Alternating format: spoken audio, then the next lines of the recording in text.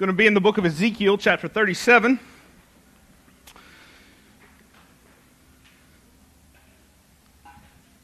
Some of you guys that are newer to us here at Providence, you may not have recognized Dave up here leading us, but it's good to have Dave back. Dave was the original worship leader here at Providence 10 years ago when we started this thing. We have come a long way since the science classroom at the middle school, where Dave was spinning circles as he led us in worship with marvelous light. That was a fun morning. We've come a long way since then, and I'm excited to be here. I'm excited to have Dave back to join us and be back here with us. I've prayed a long time about what to say this morning, what to talk about this morning. How do you properly kind of mark the moment of a decade of us gathering together? Do you talk about the good? Do you talk about the bad, the unexpected? How do you kind of give proper reverence to all of those things? And I honestly still don't know the best way to do this. I still don't know the best way to talk about these things. Thought a lot about those earliest days, really just a few months in the middle school at Jeff Middle, and then coming over to the community center where we were there for so long. And man, I think a lot about what it's taken for us to get here. And there's been so many highs and so many lows. Days I thought we were done.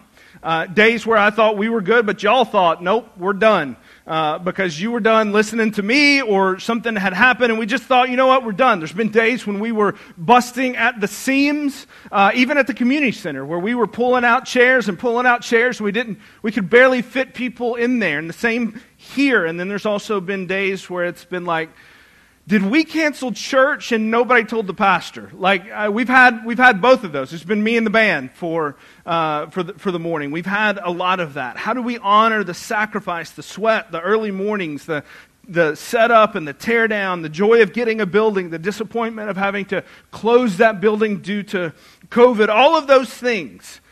How do you set the right tone for the morning? Man, I've thought about this for months. So I went back to the Wayback Machine, and one of the great things about being a pastor, one of the blessings and curses of being a pastor is, and I'm not sure which one of these is better, but most people forget everything you say. That's weird, having to stand up here and do this every Sunday and know that most people are just going to forget what I am going to say. But there's also a blessing to that, because I say dumb things sometimes, and sometimes it's just better, and sometimes I pray at the end, God, just let people forget everything I said this morning. That would be helpful. Both of those things are good, but there's a sermon that I preached 10 years ago, the final Sunday at Jefferson Middle. Most of you were not here, but some of you were there and a part of this, but I can almost bet none of you remember this sermon. But I do, and the reason that I do is because it was kind of a marker for me. It was a marker for me because I revisited this question over and over and over again over the last 10 years. Now, I've not gone back to the sermon, but I've revisited the question. It's from Ezekiel 37, and it's the question, can these bones live?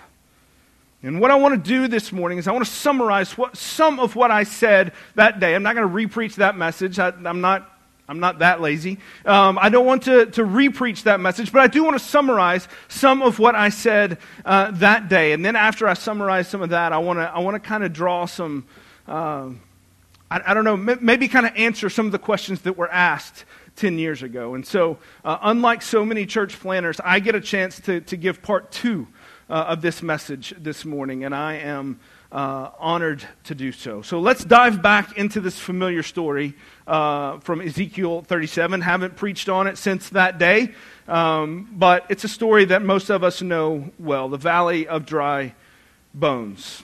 Ezekiel 37, verse 1. The hand of the Lord was upon me, and he brought me out in the spirit of the Lord, and he set me down in the middle of the valley, and it was full of bones. And he led me around among them, and behold, there were very many on the surface of the valley, and behold, they were very dry.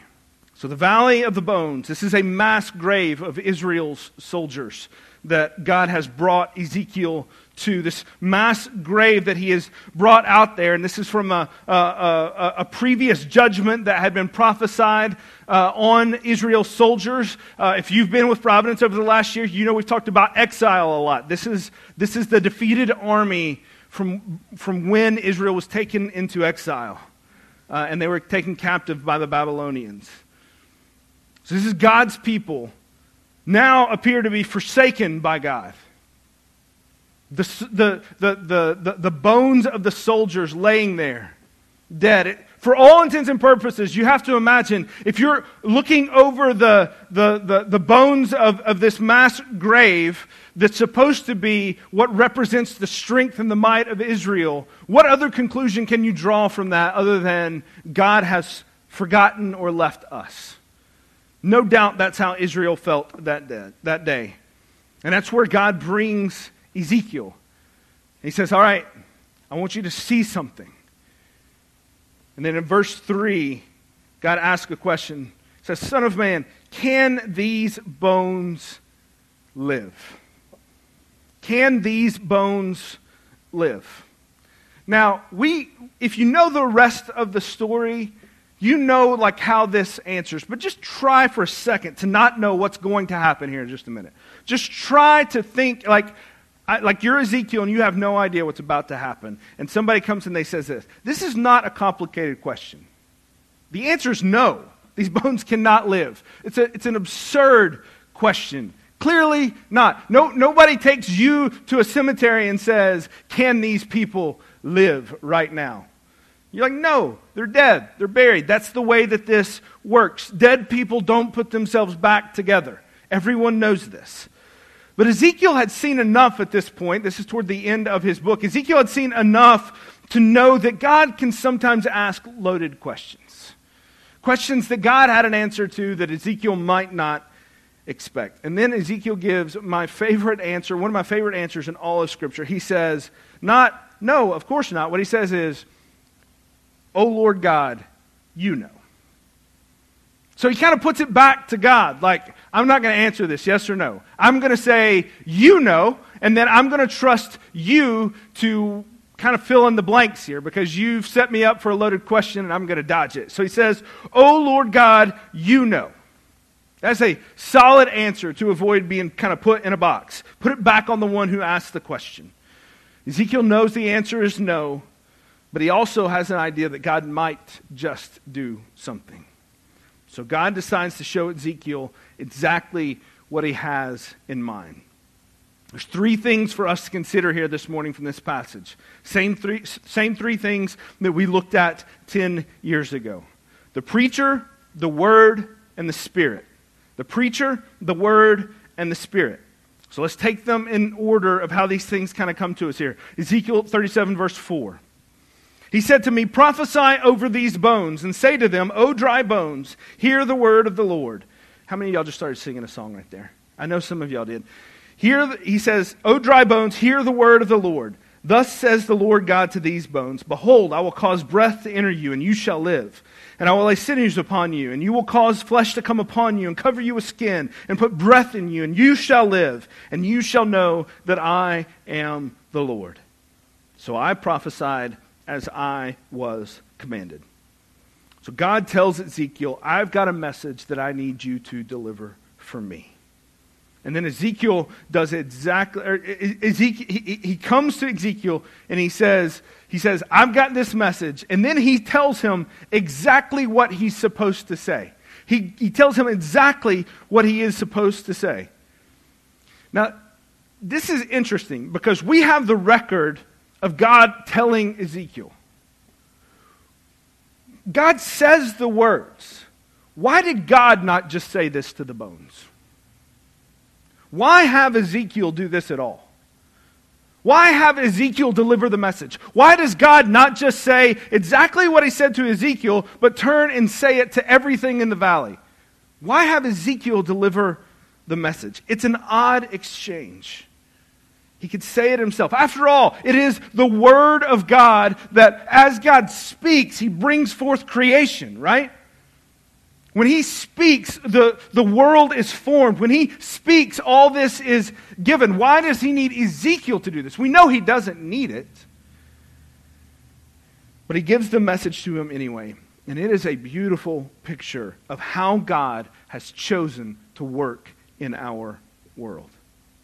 He may not need Ezekiel to do this, but he chooses to use him in the work of calling death to life. And so it is today. God chooses me, and he chooses you to do the same work today.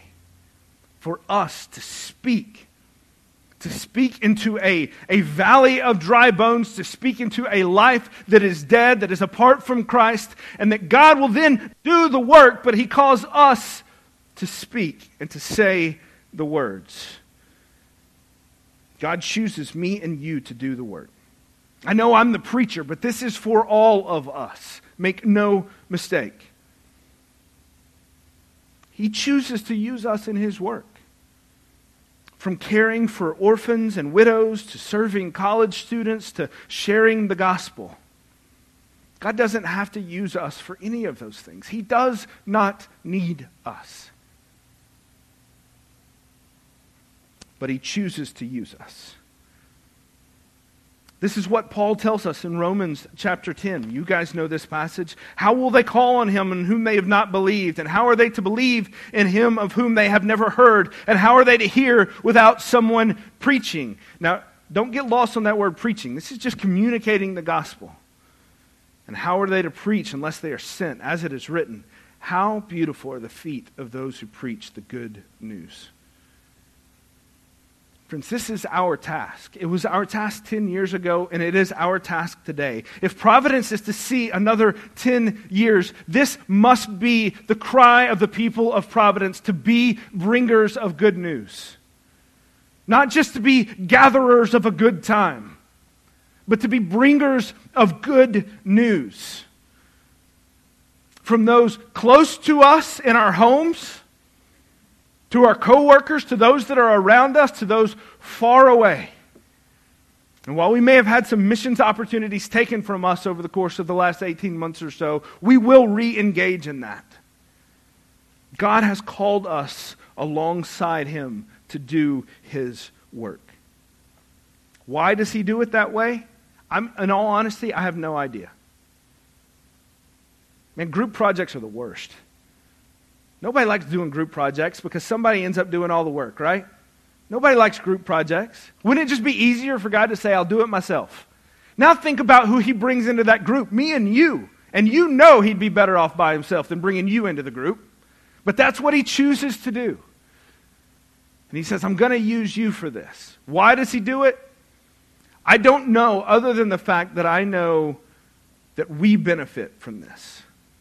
Because we get to do the same thing that Ezekiel did. We get front row seats to see God bring life where there was none. Look in verse 7. So I prophesied as I was commanded.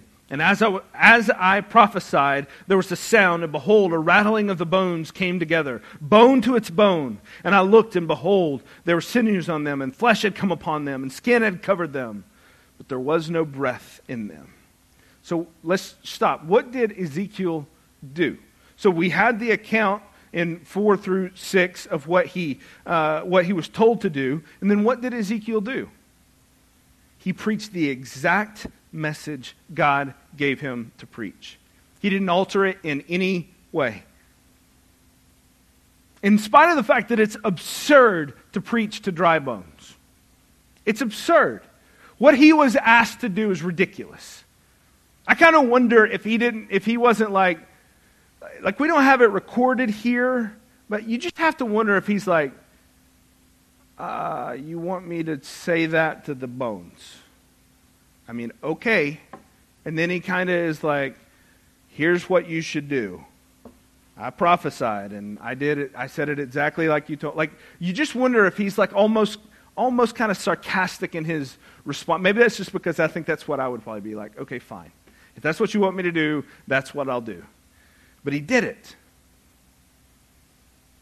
And at the word of God, the bones begin to come together piece by piece, and they create something new, life that wasn't there before. Bone to bone, tendon to muscle, ligament to bone, it all comes together.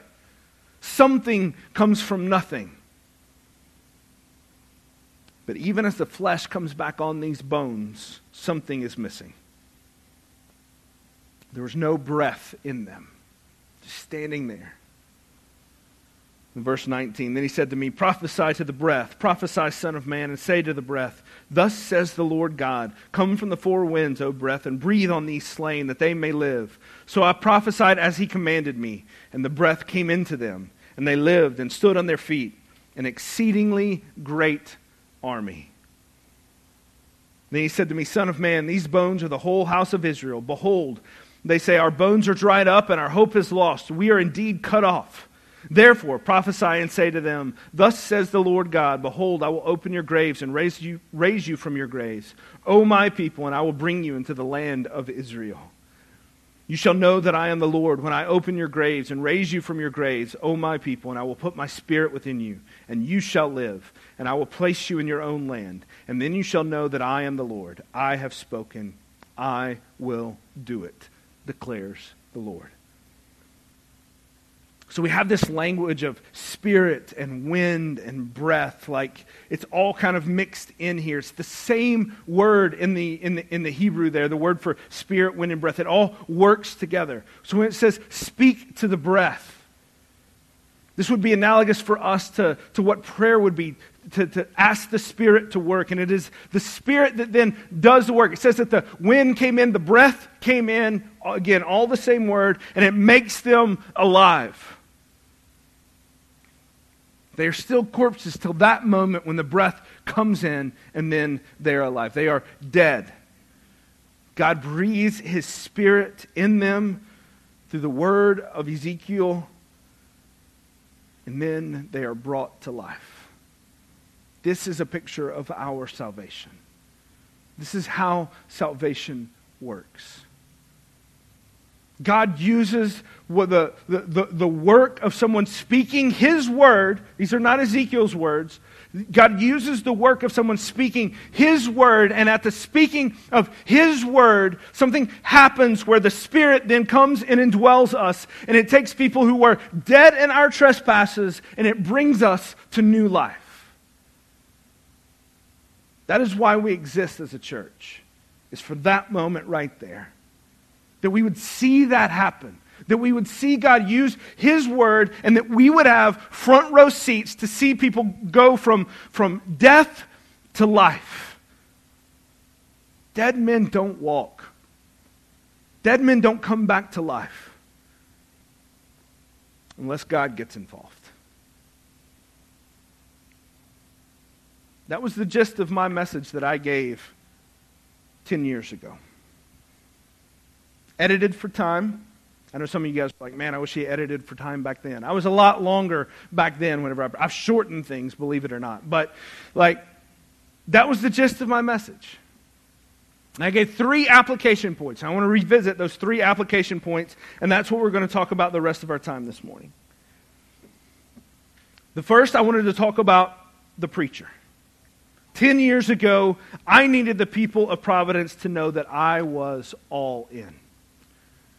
That I was all in on this mission. That I was not coming here to Jefferson City, a place I had not lived before, a place I did not know, a place that did not have a target, a place that didn't have anything that we thought we needed in our lives, right?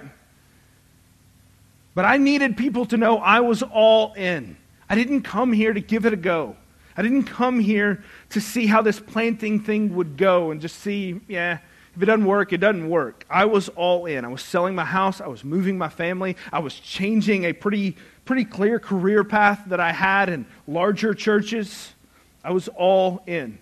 You've heard me say a lot of times over the last 10 years, for a long time, I said the only thing that I would not do is I would not be the pastor of a small church in a small town. And that's exactly what it was that God had called me to do.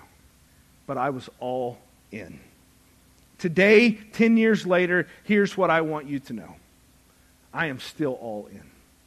Every fiber of me is still all in. Every part of me.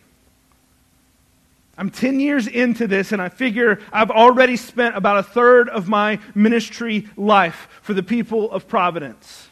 And I fully feel like the next 2/3 of my ministry life will be spent in the same place. Now, obviously, God can do anything at any time.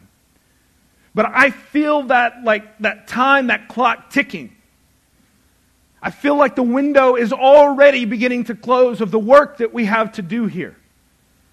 The work we have to do with the people that are here, the work we have to do in this community to see the kingdom of God shape and affect people, change people, to see more life from death. I am just as excited today to stand here and proclaim God's word and lead the people of Providence as I was then. I am more excited today than I was 10 years ago. I know a lot of pastors. I know very, very few that would say that. And I can say that because of God's goodness, because of God's peace that He has given me in this task, and because I love you guys, and by God's grace, I think you guys love me, but I know that you've been a great people and a great church. Most of the pastors that I know could not say that about the people that God has given them. But I can. I am confident in God's word. I am confident in God's people. Both of those things I am more confident in today than I was 10 years ago. I want you guys to know I am still all in. Still all in. What I would add now that I did not say 10 years ago is that your all in is not just as important as mine. It's more important. I might be the preacher, but it is the task of all of us to declare what it is that God is doing, to declare His word, and to see the work of the Spirit done. That is not my task. In fact, what it tells us in Ephesians is that my task is to equip you to see that done. Not that I would do it, but that you would do it. We are all tasked with being good news, with being the good news bringers. It is our task and it is our joy to do it together. So I would add that. I would say, I need you guys all in too. And that's not to say that I don't think that you have been. It's simply saying, just like I'm all in and I have been, I need you to keep on going too. Because here's the thing. Here's what I know. All it takes is for us to take our eye off the ball for just a minute. To retreat and to pull back for just a minute. A couple of missteps here, a couple of missteps there, a couple of steps to the left, a couple of steps to the right, off of mission, and we're done. We're done. We have not arrived at anything. Our call today is the same call we had 10 years ago, to be on mission and to take the next step of faithfulness that God has given us. The second point that we talked about then was the Word. The rock-solid commitment of Providence Church has always been our reliance on and submission to God's Word. From day one, that has not changed. It is the number one in our list of our core values and who we are. The absolute authority of Scripture that has never and will never waver. And I am more convinced than ever of how important that is. And there's too much at stake for us to let that slip. Think about all the things that we've done if you've been, for the few of you that have been here since that time, in 10 years. In 2012, so it's 2011 whenever we got started. In 2012, we launched something called The Journey. This is nuts to launch a church with this plan. I have no idea why God set and orchestrated things where this is how we started in 2012. But we did The Journey. And what we did is we went through the entire Bible in a year. Y'all think I preach a long time whenever I'm up here talking about a few verses? I had 20 to 25 chapters a week to cover whenever we were doing that in 2012. It was a lot. But that's turned out to be a pretty good foundation to launch a church on. The entire Bible. In the time since we began, we have covered a lot of Genesis, not all of it, but a lot of Genesis. Exodus, Ruth, Ecclesiastes. We spent 2 summers in the Psalms.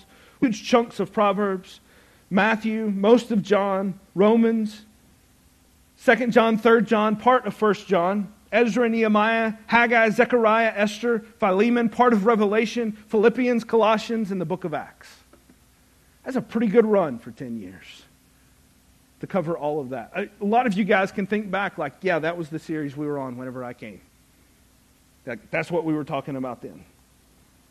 And then a handful of other topical series that, including last year, almost a whole year talking about the attributes of God. That's a good list. That's a good list. I can't wait to see where God takes us in the next 10 years. If I can be so humble as to quote myself from 10 years ago, this is what I said. If the bones of this church are going to begin to come together, it is the Word of God that will do the work. And I believe with all my heart that we are here today because God has done that work. And I believe with all I am that if we're going to do anything worth mattering in the next 10 years, it will be because we trusted God and His Word to do the work again. The third thing is the Spirit. If it was true of the bones, if it's true of us as individuals, then it is true for us as a church as well. We are absolutely dependent upon the Holy Spirit for life. We can manufacture a feeling, but we can't fake life. It is the Spirit that makes us alive. We can manufacture emotion, we can manufacture a crowd, but we can't fake life. And if we are alive, it is because the Spirit has made us so. I said it last week, and you'll need to go and listen to the podcast if you didn't hear last week's message. But I'll repeat it again this week. Prayer must move up on the priority list here at Providence. I've already heard so much good feedback from many of you who have said that you felt even the same kind of push and the same calling and have begun to pray more in your own groups and with one another. That blesses me more than you can know. But prayer needs to be the normal, everyday conversation among the people of Providence. It should be the expectation that on a Sunday morning that we regularly hear, well, let me pray for you. Let's do that right now. Let's pray about this together. Let's go over here and let's just pray. That should be the norm of whenever we are together with one another. Let's just pray about it.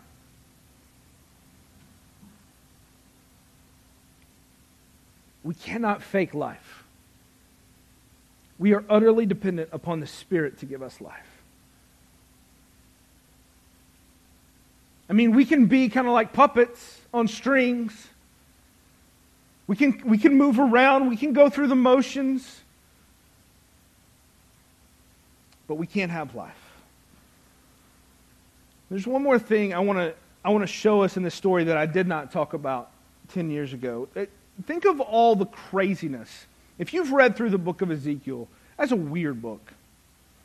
Man, it's probably going to be the last book I ever preach on here because it's weird. There's just all kinds of weird stuff that happens in this book. I know some people are like, no, it's a great book. There's so much good stuff. There is. But it's weird. He has to do a lot of stuff. He's got to lay on his side for a year. He's got to cook food over human excrement. Yes, that's in there if you didn't know that. And then you got this wild scene here in chapter 37, seeing this massive pile of bones move from being bones on the ground to a full-fledged army to fight. Can you imagine what Ezekiel's prayer life would have been like at that point? Like, there is nothing he would have been afraid to ask for. I mean, he just saw bones become life again. Man, he could ask for anything. No hesitation about anything. And that sarcasm of, okay, fine, I'll say whatever you want me to, God, has got to be like He's got to be waiting for the next mission that God has for him. Like, all right, what do you got for me next? That was awesome. I can't wait to see what the next thing is, God. What is the next thing that you have? Because that was really cool. And then when God comes to him and kind of puts his hand on his shoulder and says, all right, I've got another task for you, Ezekiel. Can you imagine how excited he would have been, how prepared he would have been for that? I mean, I'll be honest with you. Like, I feel like I would probably feel about, like right now, I feel about the same way that I think Ezekiel might have felt then. Like if God were to call us to do something crazy as a church today, I am cautious, so I would be cautious. But I'm telling you, I would be confident that God would do whatever he had called us to do. Based off of what we've seen for the last 10 years, why shouldn't I be? I mean, we're here. God has brought us here. I feel like I could say, all right, we're here. Let's go. We trust you in this. Let's do it. Perhaps if I were a better preacher, a better pastor, a better vision caster, I'd have that vision ready to go for you. I'd lay it out there for you. I would say, all right, here's the next 10 years of Providence. And I would lay all this out there. And it would be like we would own this whole block. And this would be like all these ministries happening on all these, these different places. We could buy the building next door. And then we'll like buy CVS. And we'll do this down here. And then before you know it, we're going to be all the way like, we just got the whole thing. Like I could lay out that kind of vision for you if that was the way that I was wired, but that is not how I'm wired. I don't have any of that kind of stuff. There's no cool like graphics going to show up here. There's not going to be any like animated architectural drawings of anything. No building campaigns are getting launched today. None of that kind of stuff. Perhaps that's a failure on my part, and I would own that. But look at verse 15. This is right after what we just saw with the bones coming together. The word of the Lord came to me. So right now, he's like, all right, what do you got for me, God? I'm on board. Let's go. Son of man, take a stick and write on it. Just take a stick and write on it. Write this. For Judah and the people of Israel associated with them. Then take another stick and write on it. For Joseph, the stick of Ephraim, and all the house of Israel associated with him. Now join them one to another into one stick, that they may become one in your hand. That's what he asked him to do. That's it. Go get a stick, go get another stick, write something on your stick, and then hold them together in your hand and walk around. Then whenever people ask you, hey, what's that stick in your hand? Then you tell them this message. And the message is about how God is going to bring back together the people of Israel in the northern and the southern kingdom. That's it. Go walk around with some sticks in your hand. That is not nearly as cool as the bones. We don't sing songs about, look at the two sticks I have in my hand. We don't tell that story in Sunday school to the kids. Because it's boring. It's kind of lame. It's no fun. There's no good visual with that. I mean, if I were to do that this morning, if I were to walk around with some sticks in my hand, y'all would be like, what do you got sticks in your hand? I'm like, this is amazing what God has told me. Y'all would be like, that's great. It's fantastic. And that would be about it. Like it's just not, it could not be more anticlimactic if you're Ezekiel. Could you not like at least make the sticks do something cool? Like can we like rub them together and make them do fireworks or do something like, can we do something with these two sticks besides just carry them around? Nope. Just walk around with two sticks in your hand. That's it. Listen, I don't know what the next 10 years has for Providence. I didn't know what was in store for Providence 10 years ago. I don't know what the next year has in store for Providence. I don't know what it will look like. I don't know who will be a part of it. But listen, I'm okay doing it with sticks.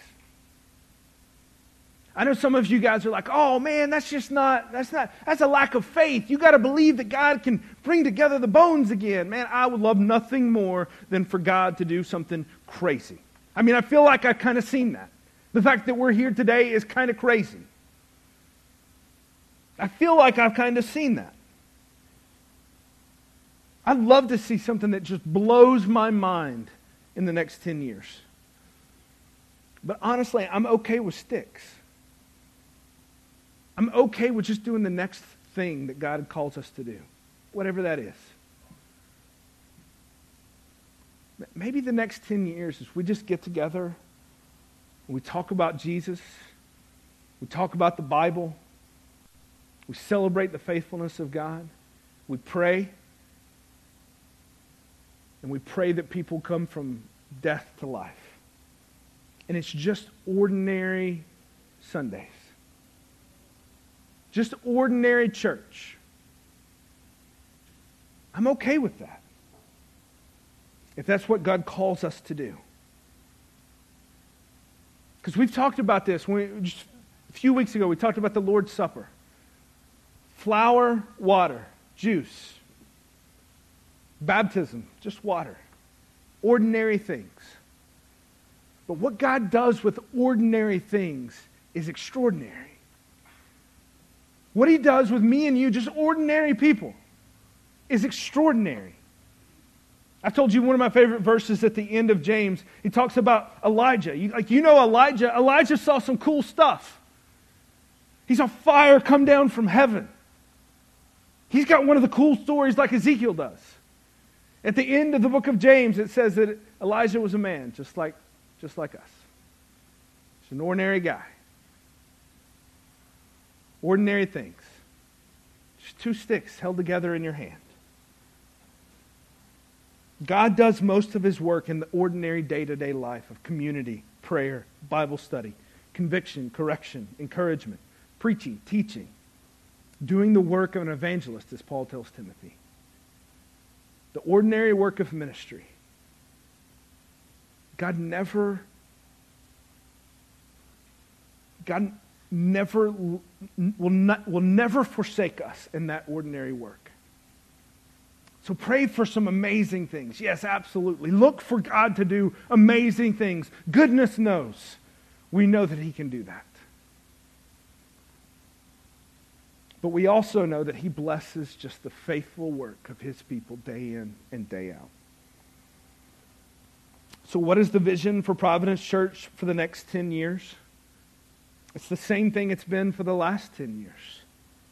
It's the people of God, trusting the Word of God, to do the work of God, through the power of the Spirit of God. I hope every one of you will be a part of that. I hope people that I've never met, I hope people who don't live in Jefferson City, I hope people who are far away will come and be a part of that. I hope some of you, I get to send far away to be a part of that. We've got college students that have been a part of what we've done here, that live all over this country and all over the world, that have gone all over the world to see the ordinary work of doing an evangelist, of being an evangelist, doing the work of an evangelist. Man, I hope I get to send you guys all over the place. I hope God will bring more people here. I hope 10 years from now I get to stand up and I get to give part 3 of this message. But the main thing that I hope is that we'll be faithful and we'll trust God to do His work. Will you pray with me? Father, we stand here humbled, joyful, grateful.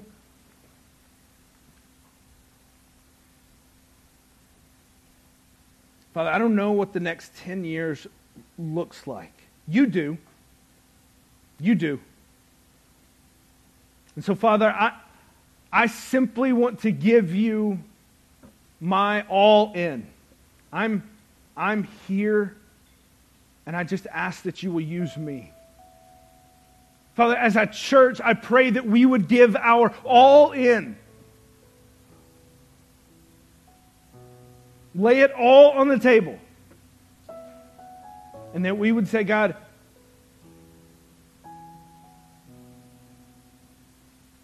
use us.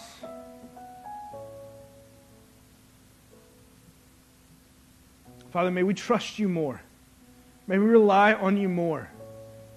Will you allow the last 10 years to be a bolster to our faith?